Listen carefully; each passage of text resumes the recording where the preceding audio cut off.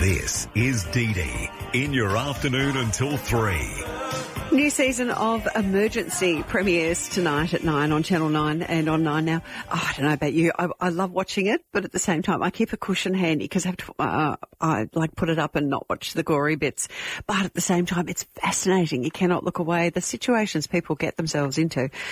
Dr. Luke De La Rue is a well-respected doctor from Colac. He lives here in Melbourne. He stars in the new season of Emergency.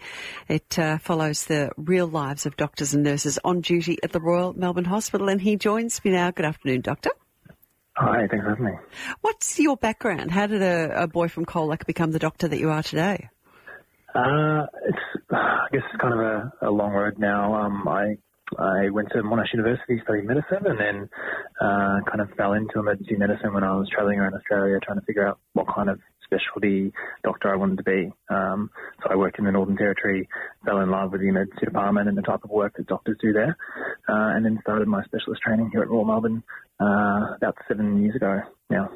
I find that interesting that you say you fell in love with that. Because I was wondering, are you required as part of your training to be a doctor to do work in the emergency department? But you obviously really love doing it. What is it about it that you love? I think it's just that every day is completely different. You see different patients every day. You see completely different pathology every single day.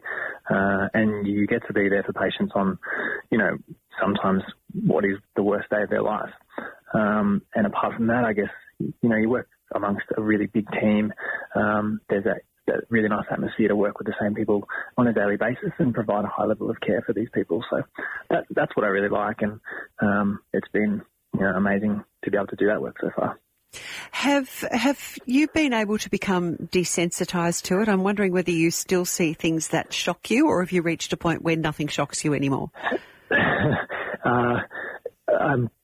I'm pretty desensitised by this point. I think it's a self-selecting kind of career in a way, in that you almost have to be able to manage those things and see those things without them affecting you too much in order to be able to do that, and I guess progress through your training. So occasionally you'll see something that is surprising or a little bit out of the box that you wouldn't normally that does hit home, but most of the time, essentially it's my job. It's what I do, and I'm used to it, and it doesn't affect me anymore. And it must be very important to have the right team of people around you in order to deal with crisis situations in a hurry, make those rapid decisions. Yeah, for sure. And working at Royal Melbourne, I mean, that's a big part about why I still am an emergency doctor. So it's the team here. They're an amazing support. They're an amazing, dedicated group of people, from the senior clinician group to the nursing staff to the ancillary staff. Everyone's working for the same common goal, which is to provide a really high level of care for patients in their time of need. So it's an amazing place to work. Now, in tonight's episode of Emergency, you deal with a man who's got deep cuts on his face. He had a fall. Tell us about what actually happened to him. This gentleman was actually airlifted to us from the country. He'd had a fall, quite a significant amount of trauma to his face and to his head, so he couldn't remember what had happened and couldn't tell us, the events leading up to that. So our job is to, I guess, identify what kind of traumatic injuries he might have, but also try and figure out what made him fall in the first place. So it's kind of a bit of detective work plus working through our normal trauma protocols. I imagine it's part of your training and part of the way your experience with it that you stay calm, but does it ever upset you? Sometimes. I think sometimes if you see patients who remind you of someone, a family member or a friend, then it's a little bit more, you can feel it a little bit more. And it's important to feel it occasionally, I think, so that you're not completely desensitized, and you can still, it makes you realize why you do this, because it's a really important job.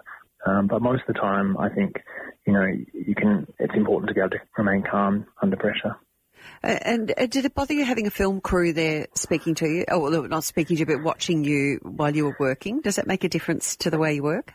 Initially, I thought it would be quite confronting, and I guess over time, they just essentially became part of the team. So if you're managing a trauma and a trauma call, there's a big multidisciplinary team there anyway, and essentially they were just part of that. They were in the room and they just functioned, within kind of the normal limits of the team, and so you kind of just forget they're there.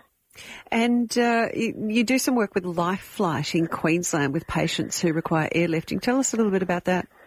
Yeah, it's a really interesting job. It's kind of an extension of using my emergency medicine skills. So I fly around on the back of a helicopter, essentially, transport patients who have been in either car accidents. You pick them up off the side of the road, transport them to a trauma centre, or transfer patients from hospitals which don't have the resources required to manage them, and so you transfer them to bigger hospitals. Oh, it's a really rewarding job. Very much so, and incredible work you're doing. Thank you so much for talking to me today. We look forward to seeing you tonight and the rest of the doctors and nurses on duty at the Royal Melbourne Hospital as part of the emergency program, which airs tonight from 9 on Channel 9 and 9 Now.